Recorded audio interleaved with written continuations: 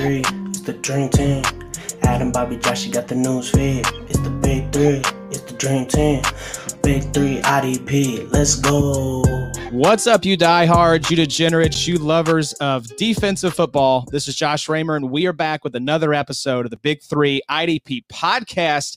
And I'm joined in the Sode Shack tonight, as always, by Adam Markham on my right, Connor Raymer on my left, and joining us in the virtual Sode Shack, we are so delighted to welcome back one of our absolute favorite guests. You know him from NFL.com and the Around the NFL podcast. Welcome back to the show, Marc Sessler. Marc, how are you, man? Yeah, I'm good. Thanks for having me back. I think when we last spoke, it was right in the first iterations of Corona time, and I was trapped in my house back then, and I'm still essentially trapped in a home. So, not much has changed, but suddenly we're beyond the midpoint of the regular season. So it's shot by all at the same time. It's been weird because that felt like the world was starting to teeter on its axis when coronavirus hit. And you thought, okay, maybe the next time we have Marc on the show, things will be a little more normal. Nope, Corona is still rocking our world. We just finished with the election. The world felt a little more topsy-turvy last week. But yeah, the one thing that I think we all worried might get taken away in the midst of the craziness, Marc, is that the NFL season, we might lose games. It might not happen. And thus far, we have to give the NFL some credit. Things have been running along pretty smoothly. Well, I mean, they benefit from being a multi-billion-dollar company that can afford this sort of daily testing. I think that's really helped them. The players, I give credit to the players because, there have been a few hiccups here and there, but my concern was just the human nature element of it, especially now when you get into this time of year where you got a couple teams out there that know that coaching changes are coming, that know that, their players are working on their own future careers and wondering if it will even be with their current teams. And so if you got a health issue, do you check out a little bit? I mean, they've been really professional and a few flare-ups. I think this is the month, though, this past week, where you start to get concerned. I mean, it really kind of blew up in the past week. And I think there have been a couple games that you could say the equity, if you wanted to look at it from the outside and say you're going to lose like 4 offensive linemen due to Corona contact or whether they actually have it, that's real messy, but they're doing the best job they can. And football by its nature has really lucked out by being a week-to-week sport because this is the, multiple weeks in a row you have a quarterback landing on the list on a Monday. And if they're clear by Saturday, they play. And these guys are, I think, missing practice time matters. It really does in ways that I just think that we don't know because we're not there every day, especially for younger players and reps. But I think teams are just like, this is a weird year. It's totally messed up. We're going to do the best we can. And the best teams have been the ones that have been resilient and not, focused on the negative. Just said it's a week-to-week confrontation. You go in with the guys you have and, no games skipped yet. I think that there's still an option that could happen though. Yeah, of course, the owners approved the expanded 16-team playoff today if we do lose games because of the coronavirus. And you're right, Marc. I think sometimes you're okay, rolling into these situations with limited practice. Certain teams are going to be able to handle that well. And then sometimes you're the San Francisco 49ers against the Green Bay Packers, or you're Matthew Stafford, playing with no practice and looking real erratic. So I think this season in particular, every season's a war of attrition, right? But this one is going to be a war of attrition in a totally different way that teams aren't prepared for. So we're going to see that discipline come through, and I think it's going to be the discipline that comes from the top down, from the ownership down to the GM, down to the coaches, down to the players. Yeah, and you're right. That Packers-Niners game was the one that I think I watched and thought to myself, well, you're taking a promising Niners team out of the mix, and that was not all Corona related. I mean, their injury list, oh my gosh, it's seismic. I mean, it's crazy, and there's not that many teams dealing with that. And there's only so much that Kyle Shanahan, I love Kyle Shanahan, but there's only so much you can ask a coaching staff to do. I mean, I look at the Miami Dolphins who pulled off an incredible victory last week, but quietly had 5 coaches not available for the game because of Corona. So it's all over the place. And if there's an asterisk on the year, I mean, the asterisk applies to all 32 teams to some degree. And so, I still see it as a genuine, true regular season and hopefully a real playoff campaign. But a couple teams have legit beefs, I think, with what they've experienced. I just think you won't hear about it now. There'll be books and pamphlets and tweets written about it down the road for sure. Can't wait to read those pamphlets, Eddie. Yeah. I will say that I do miss from week 1. What a different time it was. Andy Reid, that face visor fogging up, literally can't see the field. I need that back. Yeah, we need that back in our lives. There was a great Kevin Clark tweet, I think it was, that said, "Imagine how the Chiefs would be playing if Andy Reid had seen the field at any point tonight." Total guinea pig scenario. Yeah, it was. Yeah, poor Andy Reid got tossed right into the wolves' den here. With the face coverings, and since then we've adapted pretty well. I feel like it's been fun seeing how all the coaches have treated the mask and how they've worn them. I know Belichick, like the first few weeks, was out there looking like a bird, like the way he had his he had the plague mask, right? The big long plague mask with the beak. Looking kind of scary. He did. Yeah. But yeah, a lot of these coaches are pretty dumb. Yep. They'll take down the mask to yell stuff right in their player's face. It does. COVID cannot spread if you're yelling at an official for something. That's true. That's on record. Yeah. That's scientifically true. Yeah. During games, it's not supposed to spread. It is kind of interesting, right? Because they've all been tested. Everyone gets tested before the games. Players are out there like sitting on top of each other, like breathing in each other's faces, and yet the coaches are getting fined like $500,000 for taking their masks down to take a swig of Gatorade. Like it's a little bit like safety theater, but it's one of those things where we have to be overly cautious because you're right, Mark. We have seen it this week.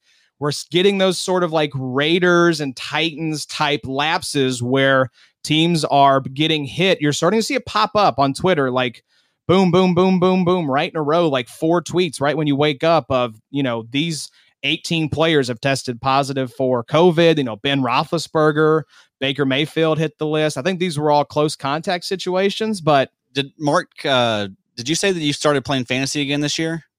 I did. Yeah. And you took a little bit of a break. Well, I took a 8-year break. So I don't know what I would call that. But I came back into the fold and teams sitting in first place, tied for first place. Nice. It's with other people from work. So, you have to, you're right. When you wake up every morning and there's news about Corona and news about everything else, like it adds an element of, I guess it's fun, but it feels to me like pressure. I got to get on that waiver wire and start looking for replacements and things of such nature. But, I like to think of myself as a survivor during the fantasy season, constantly churning the roster. That's right. Lots of transactions. I like to have a completely different team if I can by midseason. And, some of that's been forced on me because of injuries. Not a new story for anyone playing fantasy.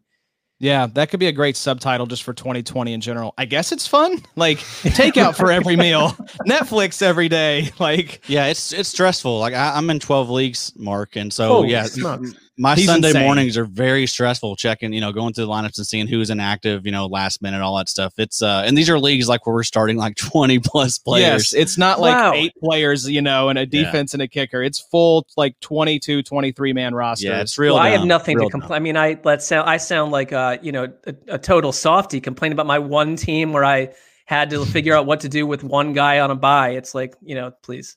Yeah, it's the one team that's in first place though. So that's true. Mark, did you hit him with like the Jordan, like I'm back letter when you announced like, hey, I'm getting back in the fold here, guys? No, I think this is, I know these guys well, that it's mostly people that you would know that we work with. I think that they were completely unimpressed with the fact that I jumped out of fantasy for 7 or 8 years. And my return was met with mostly ambivalence. But that's why I'm determined to not, I just don't want to, I didn't want to do it and then jump in and be like 1-8. So it's like, you just gotta be a horse in the race for the playoff thing. And I do think that there is an element of chaos. I find it funny that the off season for anyone covering football, it's like, it's this static nature where you just you have no new information until like free agency hits and stuff, but so much attention put on the draft. And within 3 weeks, like most people's drafts look like utter chaos with injuries and other stuff happening. I'm much more interested in like how to, rebuild your team 2 or 3 times in one season, because the people not doing that seem to be the ones left dead by the side of the road. Yeah, there's a great saying in fantasy football: you don't win your league at the draft. You set the foundation, and especially this year, that foundation a little more porous than usual, Addy. Yeah, it's definitely the weirdest year. It's a good one to hop back in. I was going to say, you picked a hell of a year to jump back in. Did you jump back in? Yeah, it might not be a fair snapshot. Yeah, when Corona had already happened, or did you go in knowing that it was going to be a Corona year? No, I knew, because I mean, that was, I didn't decide till like August to do it. Okay. I just found it fun, your show and a few other shows. I think that fantasy analysis has become so strong. And, we've got like our Evan Silvas and stuff like that I spent a lot of August, when there was no preseason, which was honestly really helpful to kind of read up and study on the season itself. I mean, preseason gives you other knowledge. So I guess I know why you'd want that, but I find it time-consumingly tedious and bad football also. So I really plugged in on like a lot of different fantasy stuff for the first time ever, and was really pleasantly surprised with like the knowledge, the super amount of passion.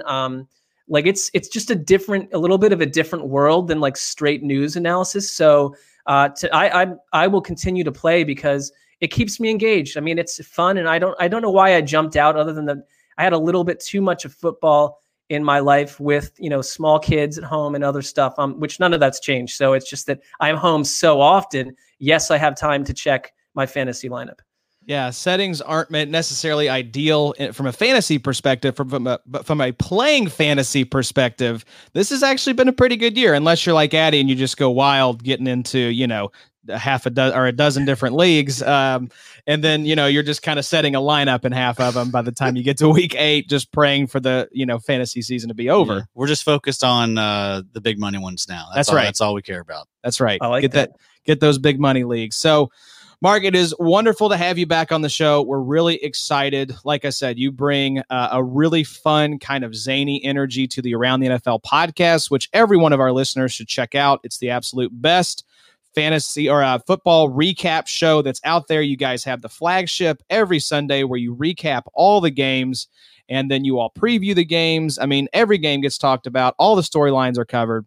It's a great pod. I love the little clip ins of like the broadcast and stuff. Yes. I think Ricky Hollywood clips those for you guys, right? Yeah, she does a great job. I mean, producing today is social media. It's basically, 4 or 5 different jobs in one that didn't even exist, I think 10 years ago. So she was the perfect person to do that, but she's also a complete asset and part of our team on air too. So we've lucked out with her, and at some point I think she'll probably move on to something much bigger than what we have her attached to right now.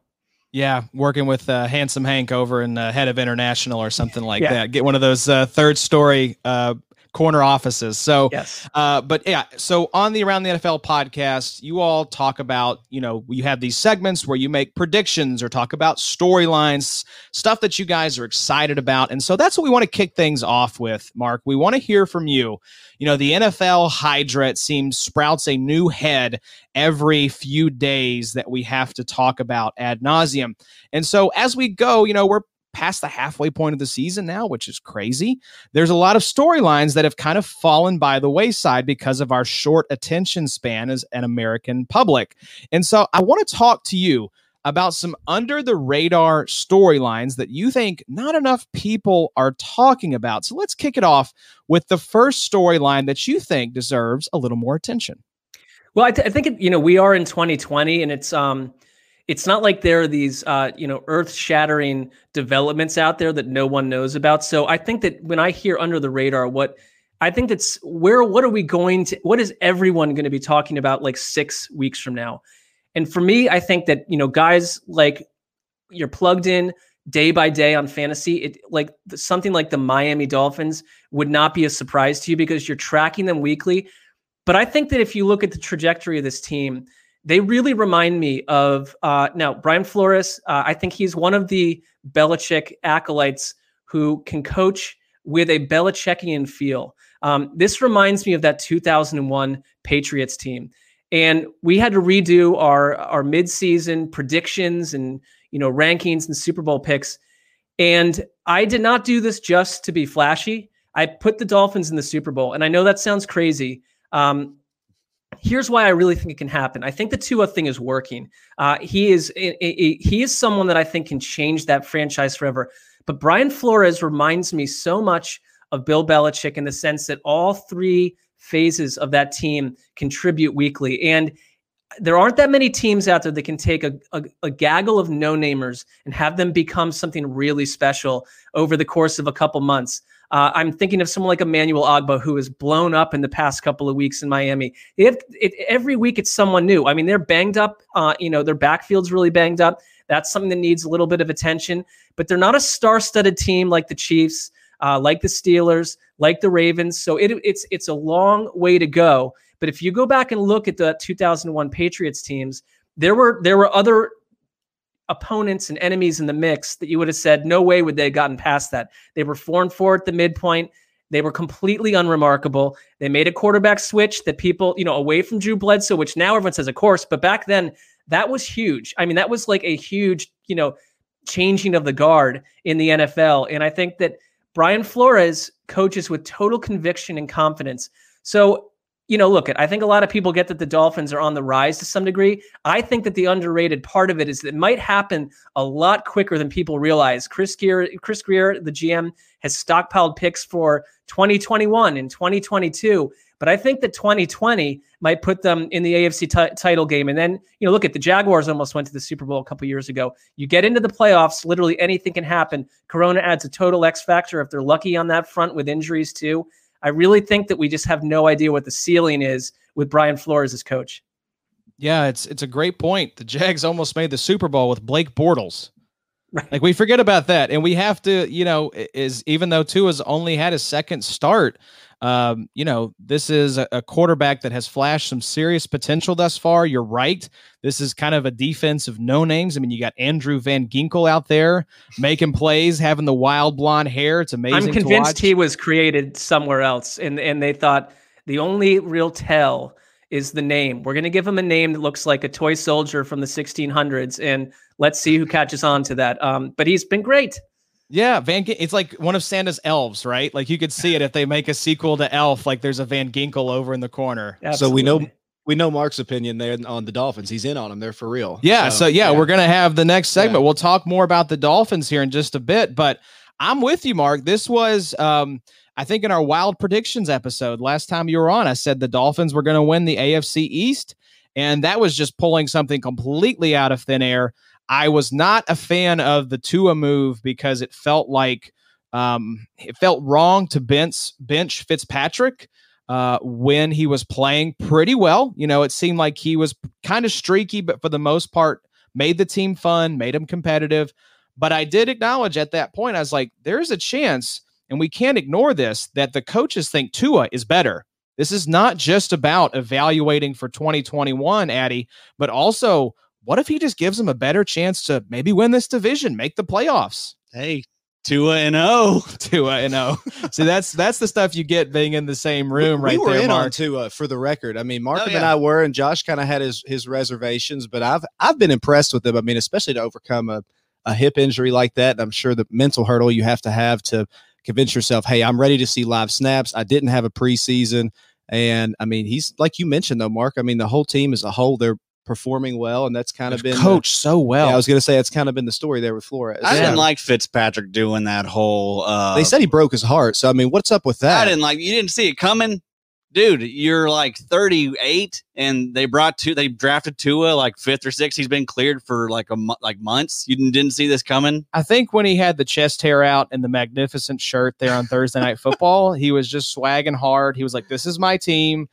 They're gonna ride with me until I get hurt or something happens."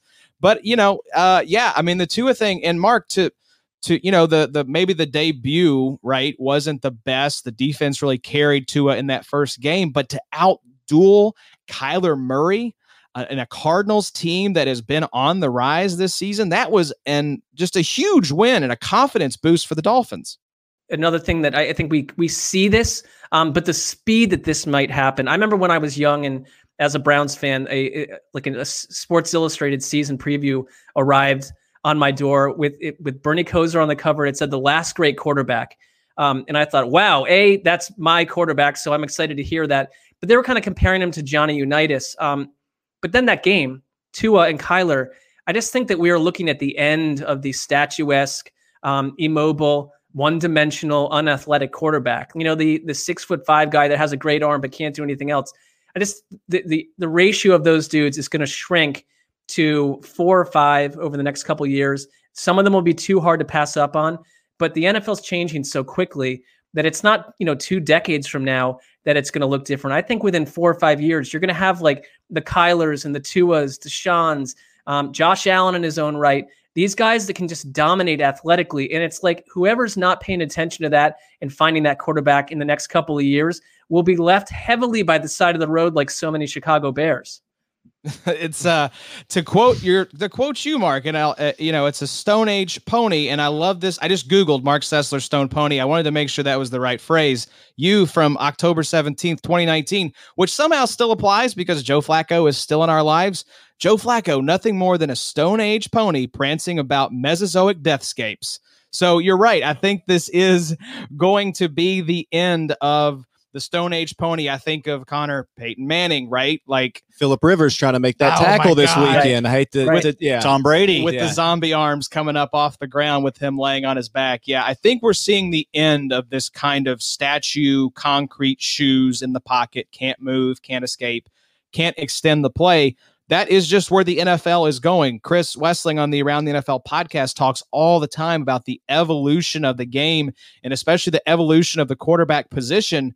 And we are seeing it now with a lot of these elder statesmen, like, like a Breeze, like a Tom Brady, like a Phillip Rivers and Ben Roethlisberger from a different era are giving way to the Mahomes and the Russell Wilsons and the Kylers and the Tuas that can escape the pocket and make things happen. It's a very exciting time to be a fan of the NFL. You always wonder, are we in good hands with this next generation of quarterbacks? I think the answer is a resounding yes. Very good hands. Very good hands. So, Mark, any other storylines that are under the radar, in your opinion, that we should be paying more attention to?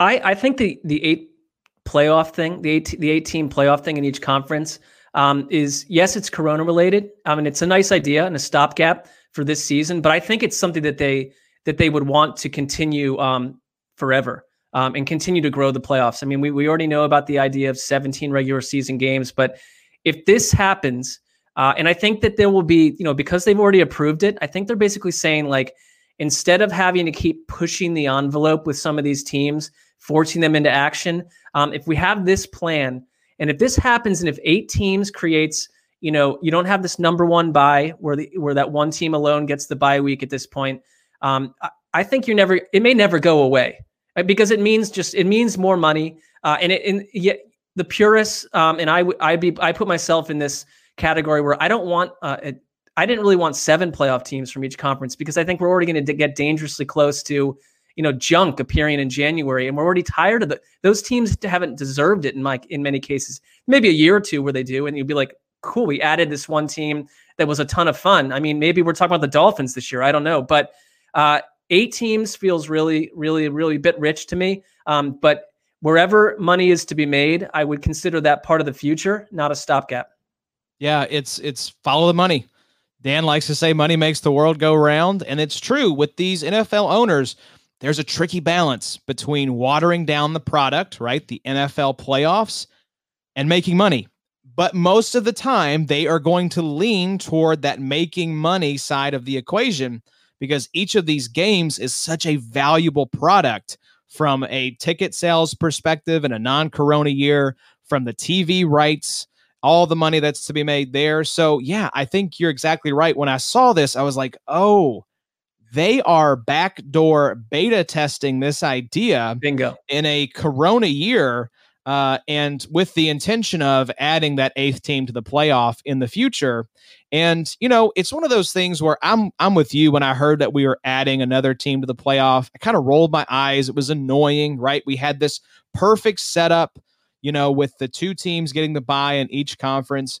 But I think over time, what I've learned is that we'll get used to anything, right? Like 4 or 5 years from now, we'll look back and say, I can't believe there were ever just 12 teams in the playoffs. Now there's 16. It is a little rich for me. I don't want to go there. I think we will have more junk then we will have legitimate teams in the playoffs, but the owners are going to get what they want.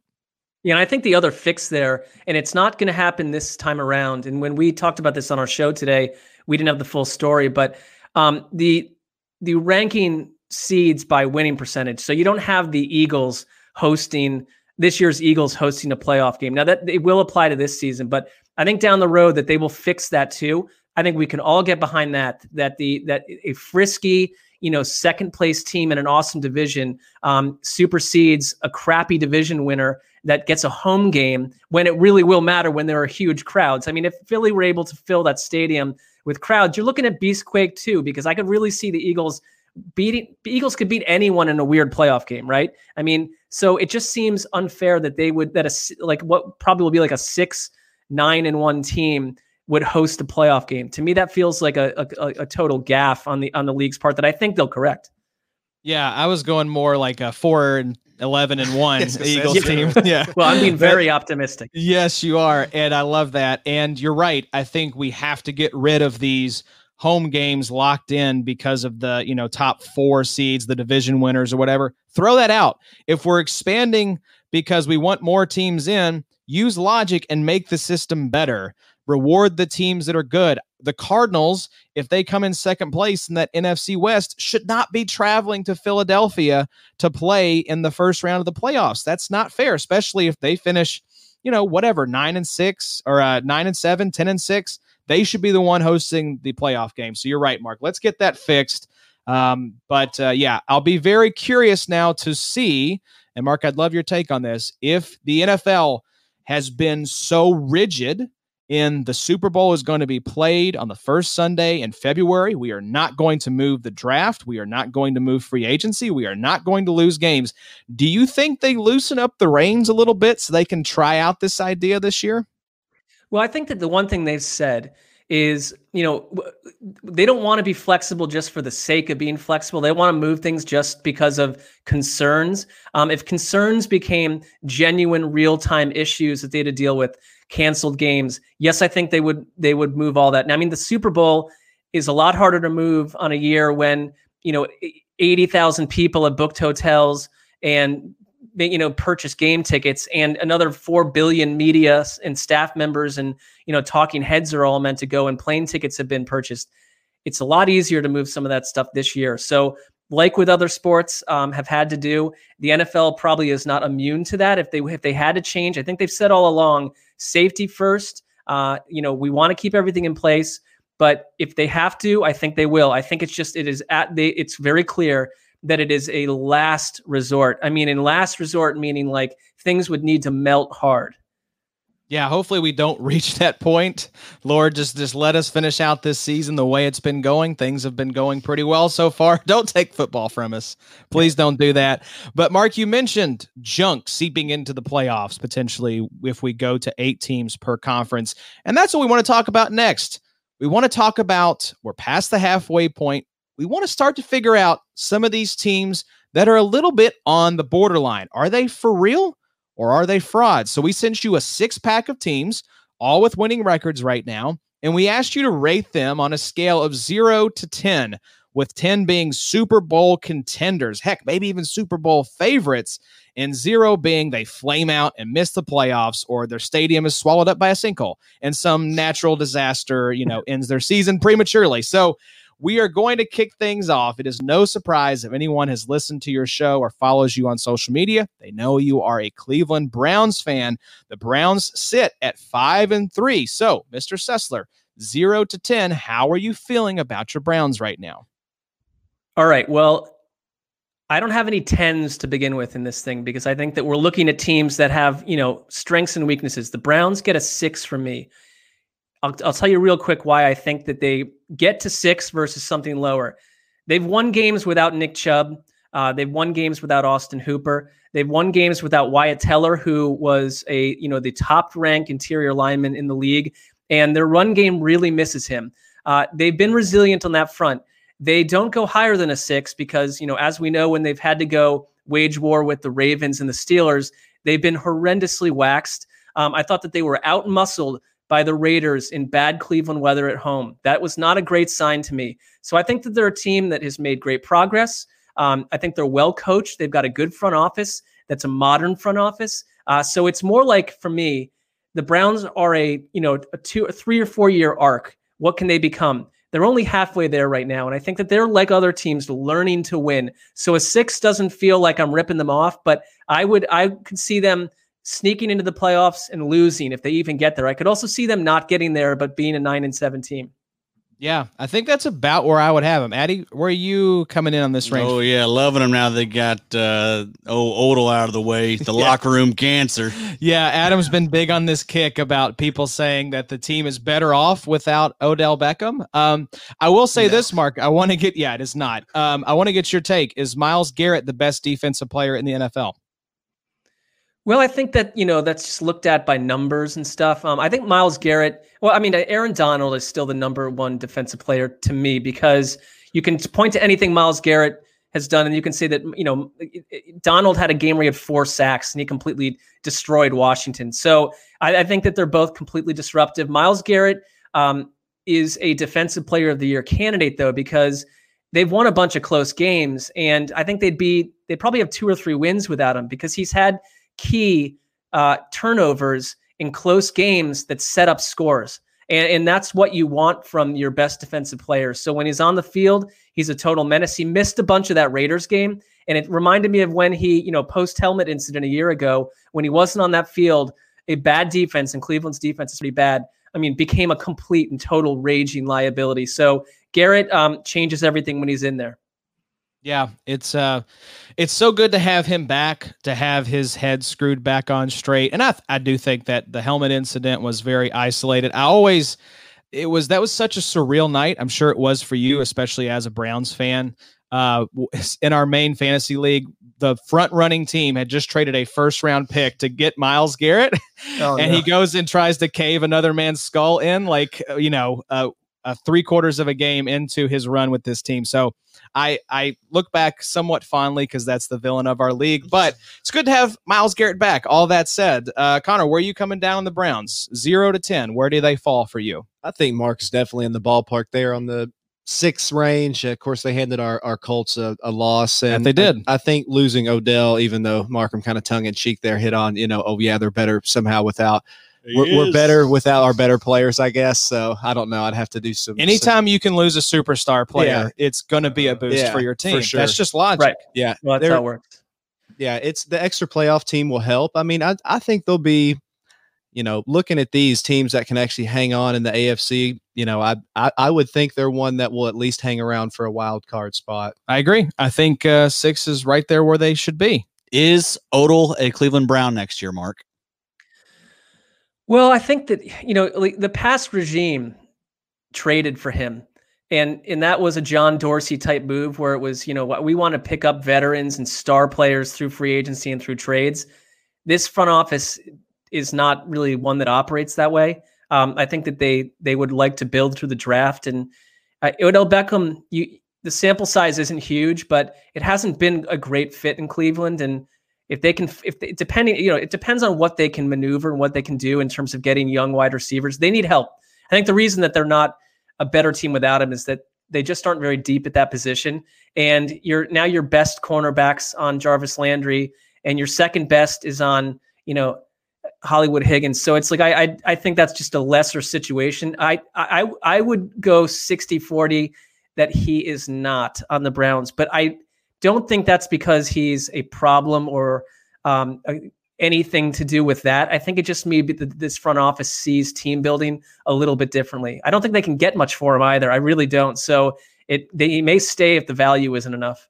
Yeah, I think if he hadn't gotten hurt, maybe a team comes and offers a 2nd-round pick and maybe a future 1st, or, they could get a pretty nice haul for him, I think, even with the issues they had. But coming off the ACL, that changes the equation for me. I wouldn't be shocked if he wasn't on the Browns, but I think because they're not going to be able to get anything for him coming off, knee surgery, I think he's there next year. Yeah. I think he could still fetch a 2nd in the right situation. Just because he's going to bring a lot of fanfare too. I know he brings a lot of drama at times. That's true. But he's a splash move that the fans would love to see. What did Nuke bring? A second and a player? He brought not enough. Not nearly enough. Obviously, David Johnson and a second-round pick, I think, Mark.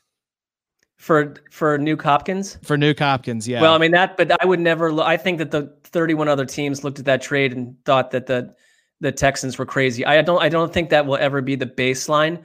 They should have gotten more for Hopkins, and but I don't think Odell would get much more than that. And I think that to your point that someone would want him. There's got to be coaches that think, well, that's Cleveland's fault that it didn't work out for Odell. We can make it work here. Absolutely. Well, let's move on to this next team here. Connor's rocking the pullover here for this. Our beloved Indianapolis Colts, coming off a tough loss to the Baltimore Ravens, sitting at 5-3. So, Mark, give us your take. 0 to 10. How are you seeing the Indianapolis Colts? I don't think they're far from the Browns. I gave them a 5.4. Here's the thing. I love their defense. I don't see a defense in the league that tackles better in open field scenarios. They've got great team speed. They're so deep up front that if they had an offense that could complement their defense, they'd be much higher for me. I just don't trust their offense. I think that Chris Wesseling said it really well on our show on Sunday that these young pieces that you had a lot of hope around haven't really done their job, and there's a lot more reliance on Phillip Rivers than you hoped. I think Jonathan Taylor had become like this fascinating young runner that was destroying teams week after week behind that line. They'd be in the 8 territory for me. They're just not that type of team, and I don't trust teams that at this time of year haven't clicked on offense. Yeah, it seems like there are 3 key things that I think are holding back the Colts offense right now. Number 1, losing Paris Campbell. You saw it week 1, that game. Paris Campbell was electric. I believe he'd be this team's number 1 wide receiver if he had not gotten hurt. Jonathan Taylor not being the running back that we thought he was going to be behind one of the league's best offensive lines. And Phillip Rivers' continued streakiness with even more diminished skills, especially that arm talent that we love to talk about. He still thinks he can make all the throws, but he can't. And so there are going to be some games, right, like the 2 before the Baltimore Ravens game where you saw Rivers was playing very, very well. We got those wins. But it really does, for me, it's hard to assign a score, Connor, because it feels like, well, which version of Phillip Rivers are we going to get rest of season? And you can say that, in my opinion, about a few different aspects. And I'm a huge Frank Reich fan. I think his, kind of creative play calling is something to be, is something that a lot of teams desire to have. But I feel like there are times that either Frank can't quite figure out the hand he's playing with, or he's trying to get out at, kind of getting just pretzeling himself almost on play calling. Getting a little too cute, we said earlier this season. Yep, yeah, well said. And the Phillip Rivers thing, and this is kind of a synopsis for a lot of teams. And Mark alluded to this earlier, is the teams that didn't have continuity of their roster and their coaching that missed that preseason and missed that time. I think you're seeing that at those key positions. So a guy like Rivers, who, like you said, his arm is. I don't think it's Manning his final year in Denver shot. Not that bad. He already gets the ugliest throwing, motion award of all time, but he is putting literally every ounce he has into every throw. So a lot of screens, offense is limited, as Mark alluded to as well. So they're in the Browns territory for me as well. I hope that they're contending for a spot, but if Mark's prediction earlier is correct about the Dolphins, I would honestly probably think it will be, unless they somehow sneak up and take the East from the Bills. I mean, it's hard to say. So I think you're looking at 2 teams from the East. I think you could be looking at 2 teams from the South.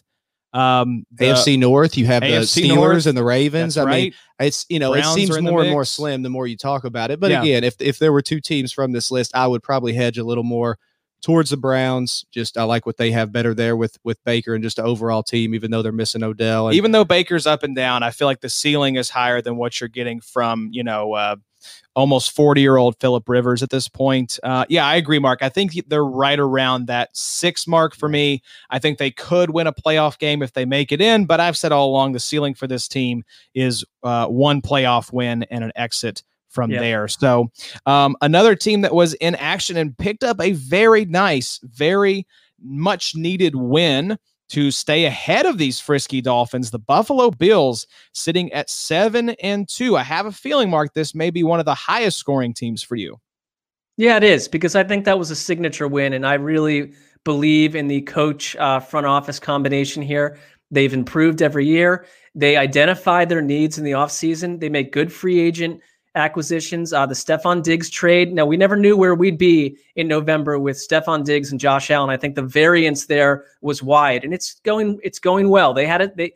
They aren't slump proof, and we've seen that. Like, there were real questions about that Patriots game. The week before, they didn't blow up. They've had their struggles, but their defense isn't the same. They're just a bit of a different Bills team than you're used to. But the Seattle game to me was, I think, first of all, Patriots was like, there were psychological ghosts dealing with New England if you're Buffalo. And every team that's trying to emerge has that one enemy to slay before you really can kind of step into your own. I think the celebration was the Seahawks game. I mean, you're playing a bad defense, and that's fine, but they also laid total waste to the bad Seahawks defense. So I think that they're a team that could probably beat anyone in the right week, and then they could really disappoint you another. And I buried the lead because I gave them an 8.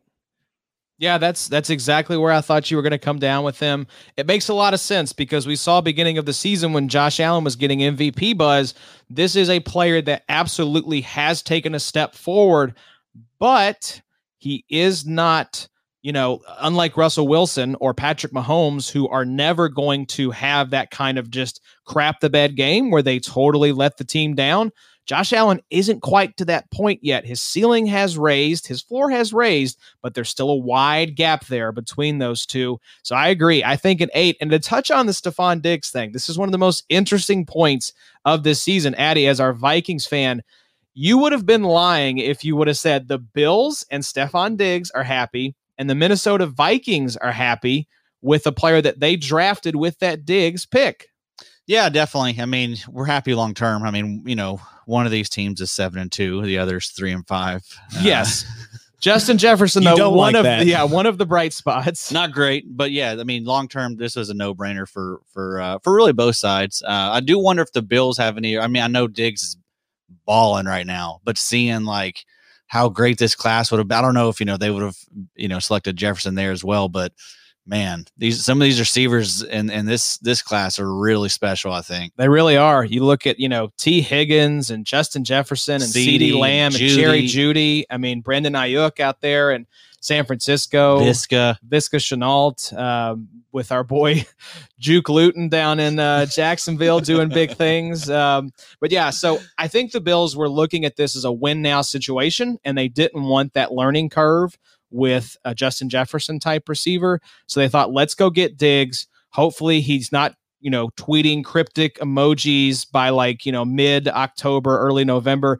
And thus far, it's worked out well. So the wide receiver 4 in fantasy PPR leagues. That's right. I think he's leading the league in targets right now. Yeah, so it's crazy. It's worked out really well. I agree. The Bills are my pick to be the highest ceiling on this list of teams here. I think they have the best shot of these 6 to win the Super Bowl. So let's switch to the NFC now. We mentioned this team a little earlier, lost to the Dolphins this past week, the 5-3 Arizona Cardinals. I guess it's tough, Mark, because this is a team we saw flashes of potential last season. We were kind of waiting for that other shoe to drop. Is this team for real? Is the defense good enough? Is Cliff Kingsbury and Kyler Murray, are they a legit duo that can make magic happen in 2020? And thus far, looking pretty good. What's your score for these guys? Yeah, I gave them a 7, and a strong 7. I think that could rise too, because this is one of these teams, and you get these every year, that start to spin a little bit of chaos and magic down the stretch. And I feel like they're another team that in an NFC crop of playoff teams where, I'm just not overly impressed with what's in the NFC. I don't feel like that there's 2 unbeatable teams. There's some back and forth butt kickings going on. I mean, the Bucks were, revealed to be less than perfect a week ago. Green Bay got stomped by Tampa Bay. So the Cardinals are a different type of offense that I think that, who can stop Kyler Murray? It's been really hard for teams to figure out that at all. So that's the kind of thing that might take an extra off season for teams to figure out. He's pretty unstoppable. I think that the DeAndre Hopkins deal had worked for them. There were questions if suddenly, Hopkins would disappear in an offense with 4 or 5 wide receivers on the field at all times. Not the case. Defense a little suspect, But I really feel like the Cardinals are one of these weird teams that could beat anyone. I have no idea what their ceiling is. So I think that's spicy. I don't think 7's too strong because I would give other teams in the NFC higher scores, some of those like entrenched playoff squads. Yeah, and something to mention here, Addy, is that it's not just the offense. That defense is starting to come to life. Losing Chandler Jones definitely hurts, but you're seeing the emergence of Hassan Reddick. We said, could this be this year's Shaq Barrett, a player that, is not going to be anything, right? And all of a sudden, he is something, and it's exciting to watch, and he's making plays. So Reddick's coming on, your boy. Traded for Marcus Golden. Marcus Golden coming into town. Buda Baker, which we'll talk about here in just a second. And then you have Isaiah Simmons was playing like 4% of snaps, got up to 52 this past game. So watch out. Yeah. But this defense, I think, is starting to come to life a little bit. Yeah, I mean, I don't think there was any team that I was more excited about than the Cardinals, in the offseason. They, I think they have the highest upside on this list. I mean, I could see them getting hot. Kyler is unbelievable. He really is. The most dangerous play is Kyler Murray in the open field right now. Yeah. He was like Mike Vick-esque the other night. The way he was moving, I mean, he was gliding around the field. I mean, it was just a whole other, when he would stop and change directions. I mean, there's maybe Lamar that can do that since a guy like Vic has been in the league, but that's just different type of speed. I feel like he has an open field. Yeah, it's a good argument. Who's the better runner, Kyler or Lamar? Right now it's Kyler. Kyler knows how to slide, and that's from baseball. I mean, he was the baseball player. So well, do you guys think 7 is too conservative?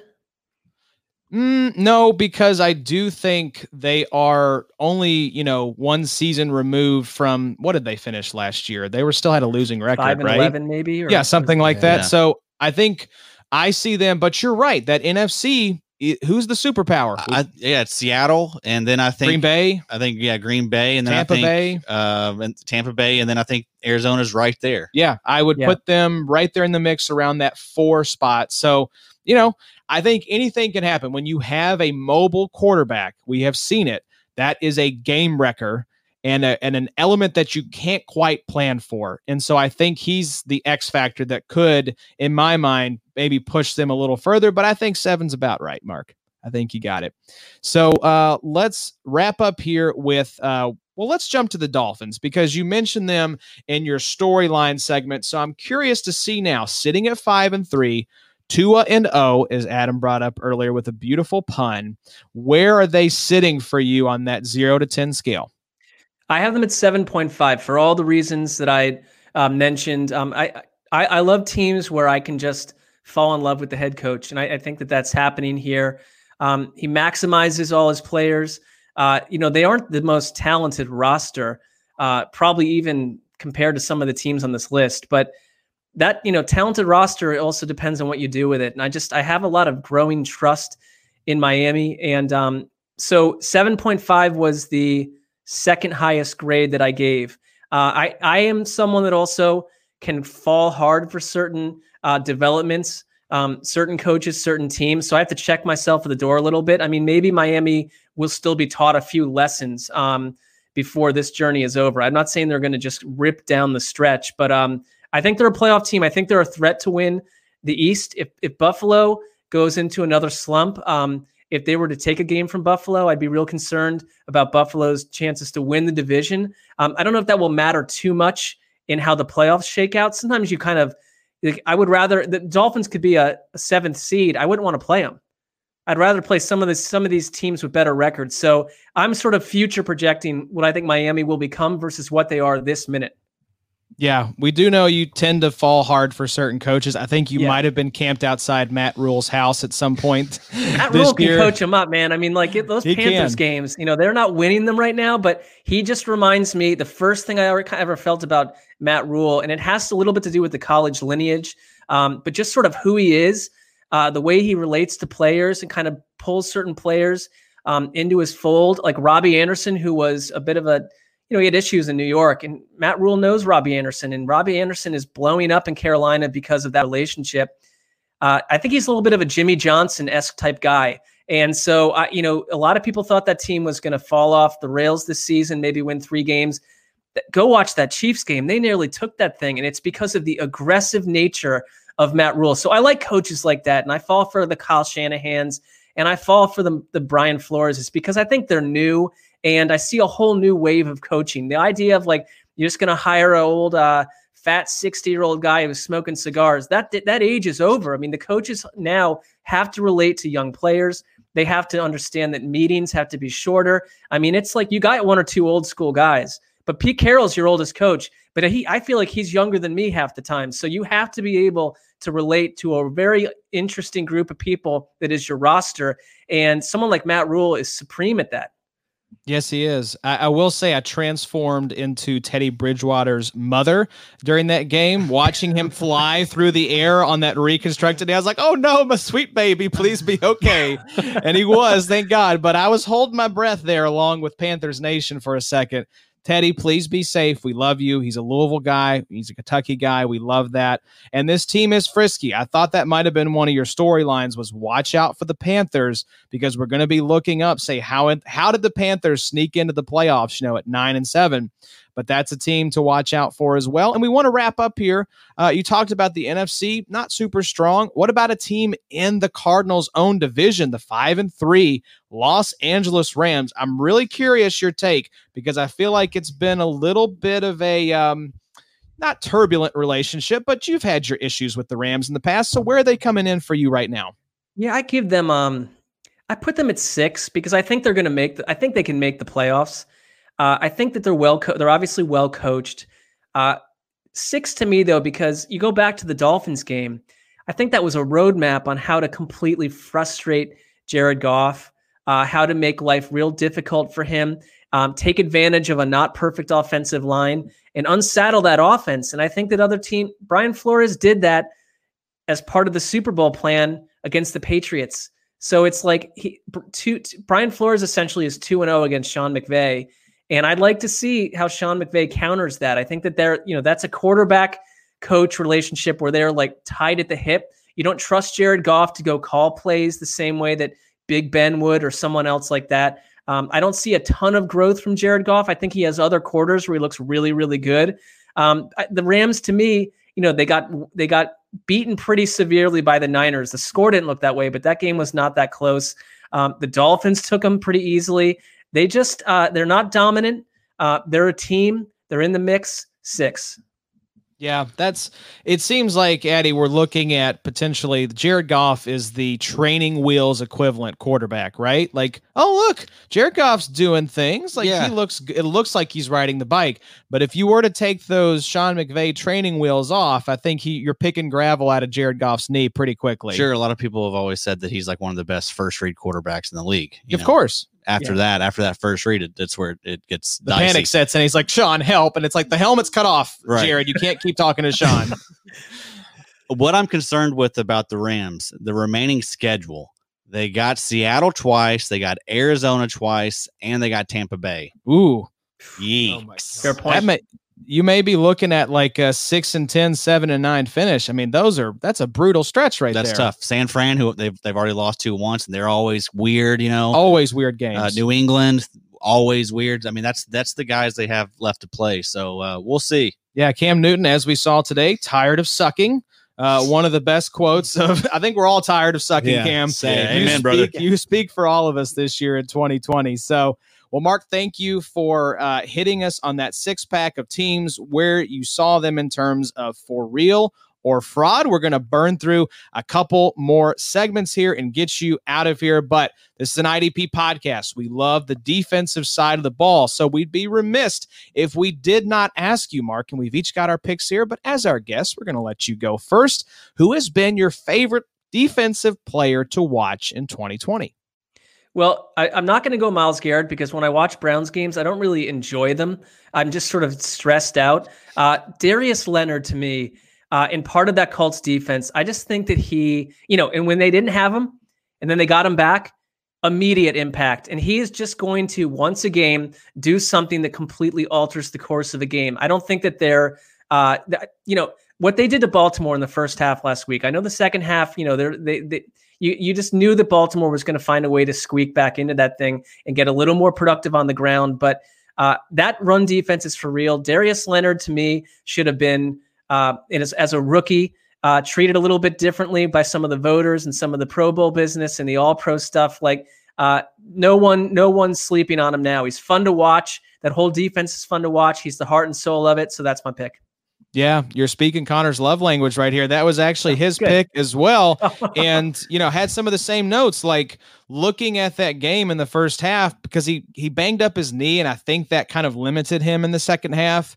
But watching him in that first half, Connor, I mean, it was like the end of every single play, Darius Leonard had made the tackle or was standing very close by. I felt like he was in on every play. He just lives up to that nickname, the Maniac. I mean, that's one of the most perfect nicknames in the NFL. That guy is sideline to sideline. He's long, so he can play the pass or he can play the run. And he is just violent. I mean, his game is violent. He's got great coordination to make plays with the ball when he actually gets his hands on him. And he has a knack for taking the ball away. So, I mean, Mark, I'm right there with you, man. That is like it. Same page. Look at this. Yeah, I haven't bought a jersey in a while, just because every jersey I buy, the player either gets like hurt or retired or let go of. So I've stopped that. So I feel like I'm going to curse myself if I get a Leonard jersey. But yeah, he's my guy, man. 15 tackles this last game, 13 solo, and 1 tackle for loss. I mean, he was, again, it was in a losing effort, but man, that guy, like you said, that's a difference maker. And he's, I think, doing better with the addition of DeForest Buckner, kind of clearing some space for him. I mean, that was a given, but I think DeForest is earning that, I think, $84 million or whatever Chris Ballard struck a check for. So yeah, he is. And Leonard is on the short list of guys that crave contact, that want to just pop you in the mouth. He's very high atop that list. Great pick, Mark. Nice pick, Connor, by proxy. Addy, you're up next. Your favorite defensive player to watch. I have a feeling I know where you're going with this one. This is my boy, Budda Baker. Yeah, so I mean, pound for pound, Budda, in my opinion, is the best defensive player in the league. 100%. He's on pace to finish for 137 tackles, 4 sacks, and 4 interceptions, and that's with him missing a week because of the thumb injury. So this is basically the same exact tackle rate as last year when he put up 147 tackles, and everyone said he was gonna regress. Didn't do that. In our RSO league, he's averaging 20 points a game. This is the best per game average among not only safeties but all IDP players. All IDPs. Yeah, 20 a game. So that's like Derrick Henry, Tyreek Hill. Wow. That's the type of player that he is. But yeah, Budda Baker, all hail King Budda. All hail King Budda. I love it. He really is, Mark. He is pound for pound, I think, is the right phrase, right? We hear this a lot in boxing, talking about smaller boxers that are just so skilled. They have so much heart. Their technique is so flawless, and they just make plays. And that's Budda Baker to a T this season. Yeah, I think he's just, he's sort of the future of what you want on defense. I mean, he's super versatile. I love the idea that some of these guys, we don't get a chance to watch every one of these teams. If you're just, you got Sunday to do it, you watch it, you move on. But getting him into prime time when he had that moment chasing down DK, I mean, beautiful. I thought that's how stars are born in the NFL, in sports in general. Those moments where everyone's watching, and he's right up there, deserving of the moment. I think he makes that defense super exciting. We mentioned some of the other guys there, so I love the pick. He was on my list. I put 4 or 5 guys there, and he was certainly one of them. Yeah. Well, I'll wrap us up here. For me, I've talked about him ad nauseum. The listeners are probably tired of hearing about it, but I can't deny what my heart feels, and my heart beats a little faster when I watch my baby, Devin White, from the Tampa Bay Buccaneers. Devin has been everywhere this year. He's 4th in total tackles with 82, 5th in sacks with 5. And this is for linebackers. All of the guys ahead of him on the sack list are edge rushers, the TJ Watt, Zadarius Smith types. And he is the heart of this very legitimate Tampa Bay defense. Your colleague, Mark Greg Rosenthal, has been saying there's about 3 to 4 defenses that matter in the NFL. And I believe this is one of them. I'm not discouraged by the no-show on Sunday. Sometimes, some games, you just get your doors blown off. It happens. But I don't doubt that we're going to see this Tampa Bay team late in January, and this defense, headlined by Devin White, is going to be a big part of the reason why. I like him too. I think that he has, like you said, every game, 2 or 3 sort of showcase moments. His speed is fun to watch. He totally shows up, explodes on tape. And I think you're right. They're one of those defenses. I'm willing to give almost every one of these teams a mulligan, where you have one game where, if you're Seattle, and Seattle's not usually prone to this, but you fly east, the classic wet team flies west coast to east and gets knocked out in Western New York. That kind of stuff happens. The Bucs game, they were due for one of those. They're still a team that's learning who they are. I mean, there's a lot of new things happening for them. They've been trustworthy in other weeks. So their defense has been pretty amazingly consistent, top 3, top 4 in the league. So he's been part of it. I'm with you. Absolutely. All right, let's get you out of here on this. You're back into the fantasy fold. You're loving it. You're in first place, and we are excited to talk about, this is a theme we've been hitting throughout the year, right? You have fantasy surprises and fantasy disappointments. So we're going to get you out of here on this, Mark. Your fantasy surprise and disappointment for this season has been? Well, I can wrap it up in a trade that I made where I opened up my season with Lamar Jackson and Ezekiel Elliott. And look, they're fine. I think that there's the real life scenarios that they're in creates obviously some changes and some issues. But I traded Lamar and Ezekiel Elliott. I desperately needed a running back because I had Nick Chubb as a starter. I picked up someone that's not on my list here, James Conner, just because it was someone willing to make the trade. And I even added Raheem Mostert. I mean, I wanted Mostert in case he comes back, because I'm thinking if I ever got him back, for the playoffs in that offense, I like players from teams that I trust offensively. So Lamar and Ezekiel Elliott are to me, they were disappointments and I had to move them. But a week before, I picked up Justin Herbert, who has absolutely carried my team. And he's basically done what I thought Lamar would do. And so that has been a wonderfully delightful surprise. One other surprise, I think that I tried to trade for this player too, was James Robinson. I think he's just been someone that, I mean, part of it is you're just suddenly in the right situation. We can trust you. You're productive. You're a team that's going to be behind. You want to run the ball. He can do a little bit of everything. So 2 of my guys. That's some surprises and disappointments all mixed in one. All right, that's enough, Mark. You're taking all our guys. Yeah, it's funny. We are just all on the same wavelength. No. I think we're tapped into the fantasy zeitgeist. Yeah. So, because I was going to say disappointment, Lamar Jackson, surprise, Justin Herbert, surprise, James Robinson. Yep. But it's true. There are these kind of, ubiquitous guys when you attach disappointment and surprise as the label that are going to bubble up to the top of the conversation. So Lamar was my pick. He's sitting between Teddy Bridgewater and Carson Wentz right now at QB 14 in our main league. That's very disappointing for where you drafted him. And after getting a chance to watch him this Sunday, Mark, I don't know. There's something not quite right about that Baltimore offense right now. I don't know if they just really miss Mark Ingram, if they are just lacking that true alpha number 1 wide receiver. I don't know what's going on there, but it's affecting Lamar Jackson this season. But my surprise has been in his same division. I'm going with Joe Burrow. Now, this is fantasy. I think Burrow has top 5 upside in the real NFL, but to see him as a top 12 fantasy quarterback with a bad team is very encouraging. If you take out his pummeling from Baltimore, which most QBs are going to get pummeled in that situation, he's averaging 24.5 points. You love to see it. He's not quite been to Herbert's level of brilliance, but Burrow has been a lot of fun this season, Mark. I love him. And, part of me is concerned that Baker Mayfield is the 4th best quarterback in that division. And I'm not taking a shot at Baker Mayfield, but it's suddenly so stacked. He just seems to have eyes in the back of his head. He escapes pressure really well. They dealt with, I think the line is getting a little bit better, but the line was such a disaster early. And he's just tough.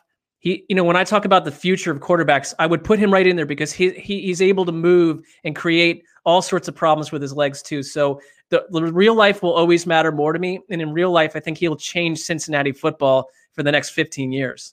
Absolutely. If they don't get him killed first. Exactly. It's early shades of like Andrew Luck behind a Grigson line where you're just like, oh, he loves getting hit. Look at that. He laughs when they hit him. And then you're like, oh, man, he's got a lacerated kidney and he's, bleeding internally. And, it was sad, man. He's sitting in a dark room contemplating his existence and walking away from football. Funko Pop the other way. They got to turn the Andrew Luck Funko Pop around. Got a book club, Connor. Yeah,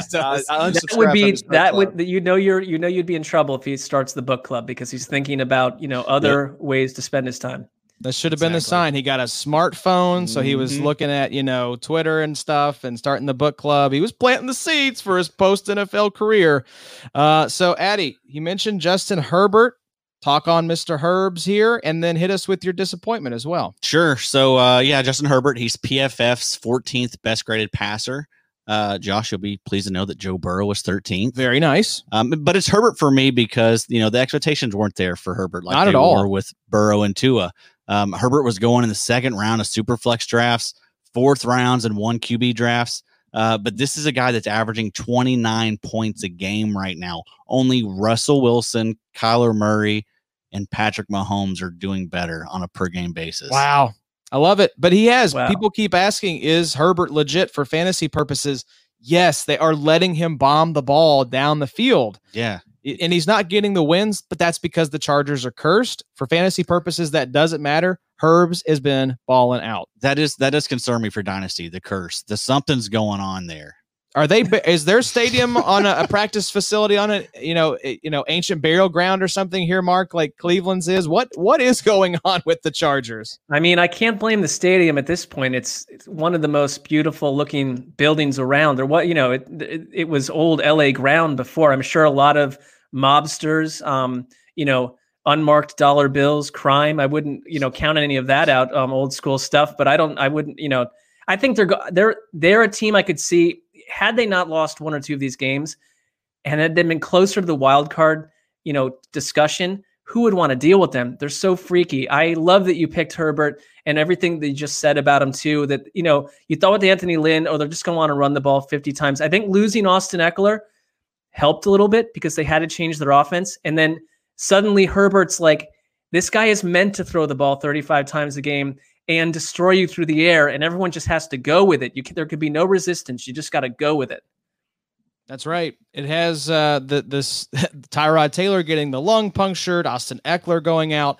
It's been a continuous evolution this season. And fortunately for fantasy players, it has resulted in Justin Herbert being a top 5 option at the position. Addy, but we got to talk a little bit of heartbreak and disappointment. Who's your pick here? Kenyon Drake. Currently the RB28. This was a guy that was being drafted in the second and third rounds of drafts in August.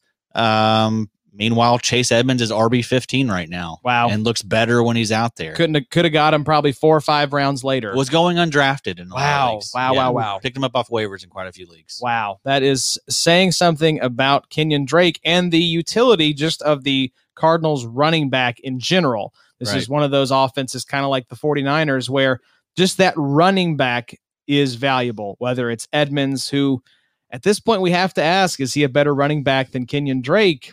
I think at least for this season, the jury might be siding with Edmonds on that one. The best running back there is Kyler, though. Correct. That is an accurate point there.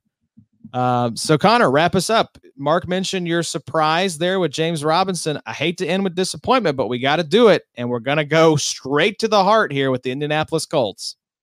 Yeah. The disappointment side with Jonathan Taylor. It is, it's where to place the blame. Right. And I think there's a fair amount to go around. Was this just too much too soon? I mean, he was quoted kind of early on as how thankful he was to have a guy like Marlon Mack, who has got a great skill set, great vision. I think that'd be Marlon's biggest strength. And I think that would help for a guy like Taylor, who, he busted things up at Wisconsin. It was a bowling ball, but I think he was kind of just forced into action just because of Mack's Achilles. So I think there's some blame there and trying to figure out how to use him and what his best running style is. But it's just overall, it looks like a lack of burst. And you're supposed to have this dominant O-line, which I think has also regressed, especially in relation to the run game. Not so much the passing game when you consider, like Mark alluded to, you literally have a statue back there, as we saw in the last game against Baltimore, with him falling down on that tackle. So hard to figure out where the blame lies exactly, but there's a lot to go around there with Jonathan Taylor and why you're seeing a second rounder kind of underperform, in my opinion. Yeah, Mark, as an outsider, help us out here. Give us a clear-eyed view of Jonathan Taylor. Should Colts fans be worried? I mean, Trent Richardson's name is getting brought up. Say that. We're a little spooked right now. So what's been your take on Taylor? Do we have reason to be optimistic, or should we be very worried? I think he's been a disappointment, but I think sometimes running backs can be dealing with, health stuff that we don't know about. Running backs can be really year-to-year proposition where if he diagnosed his offseason a little bit differently and worked on certain things, guys can come back and look 10 times more explosive. I think Mark Ingram is someone that did that over the court, a couple years back, is one of his last years with the Saints. He looked like a completely different guy to me. And it helped him get a new contract there and then more work with Baltimore. And we saw what he did last year. So I would never write him off, but it has been one of the bigger problems because I think in theory, you base the whole offense around him and they don't have the guy to do that. I mean, Nyheim Hines has probably been more, was underused last week. I mean, he's been a little bit more dangerous in that. And the whole Marlon Mack thing didn't go the way they wanted to. There were whispers in August that they actually liked Marlon Mack a lot more at that point. So, the plan has not gone correctly. I wouldn't give up on the player yet. JT is a BUST bust, baby. Yeah, throwing the fart sound in just as a total gut punch. You're fired from the show. I don't want to hear from you anymore the rest of this hour. Yeah. Well, thank you. Yeah, I agree, Mark. I think we have to take a wait and see approach. I think let's see how Jonathan Taylor's vision and burst looks with a full off season. Hopefully not in a pandemic world. He gets a little more acclimated with this offense, and maybe that will help with the issues that we're seeing. I'm hopeful because this team needs him, I think, to be the kind of offense they want to be moving forward. So, Mark, as always, as Dan likes to say, you came on, you said it all, you did it all, and we so appreciate you coming on and making us laugh, enlightening our listeners. We are just very thankful for you, Mark. Well, it's really fun to do your show. And I told you that last time that I think you guys have this really, you can't just make up chemistry out of nowhere. You have it. And that's a gift. That's a cool thing. And I learned from you guys too. And I apologize for dropping like 42 names during that last segment, but I'm going to keep listening and keep doing what you're doing and talk to you soon, I hope. Yeah, absolutely. Well, hit us with the details. We mentioned at the top of the show, the podcast. Hit us with the Twitter handle. Where can people find you and what can they expect from you coming up rest of season? Twitter handle's just my name, Marc Sessler, Marc with a C. And our show is on a pretty rigid schedule. It's every Sunday night. We go through every single game and we wait until the end of Sunday Night Football to cap it off with a recap of that. And so that's our one show. We do a Tuesday show where we'll, hit some news, maybe do a segment, have a guest. And then we have a Thursday preview show that you can listen to. The first half of it is also on NFL Network, appearing at 8 a.m. Eastern. And then sometime late at night when people have a few beers in them, I hope, to make the experience a little more enjoyable. That's where we are right now. We write a little bit. I have a column that comes out every Tuesday on NFL.com. I usually tweet it out. That seems like a lot of me and a lot of us. So, pick your battles. There you go. Lots to choose from. Make sure you're tuning in to the pod. Make sure you're subscribed. Follow Mark on Twitter and watch the ATN broadcast on NFL Network. It is a great program. And Mark, will you give our love to all the gang, but in particular, Chris Wessling, one of our favorites, going through a second battle with the Big C, a new father. I know this has been a challenging year in multiple respects for him. Please give our love and thoughts to Chris Wessling. Yeah, I will. He's a super strong guy. He's been through this twice now. And, whenever he is able to come on our show, I think that anyone who's a part of it and listening to it sees the difference. And that's what our show is. It's when he's there. And so I will pass it on.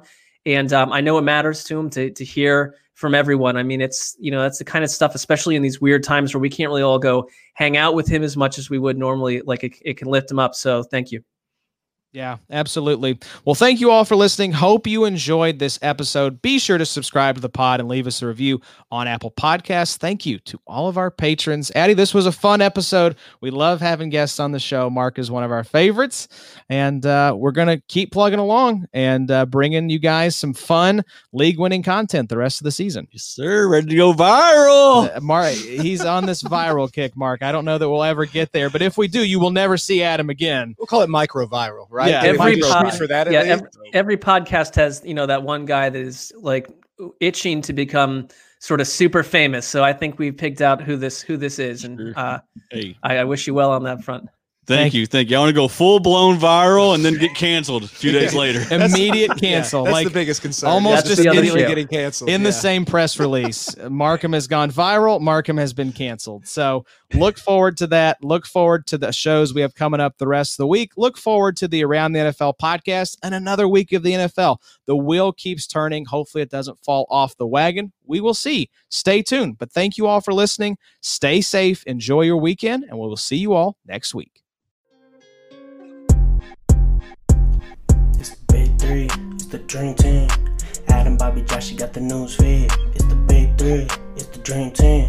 Big three, IDP, let's go.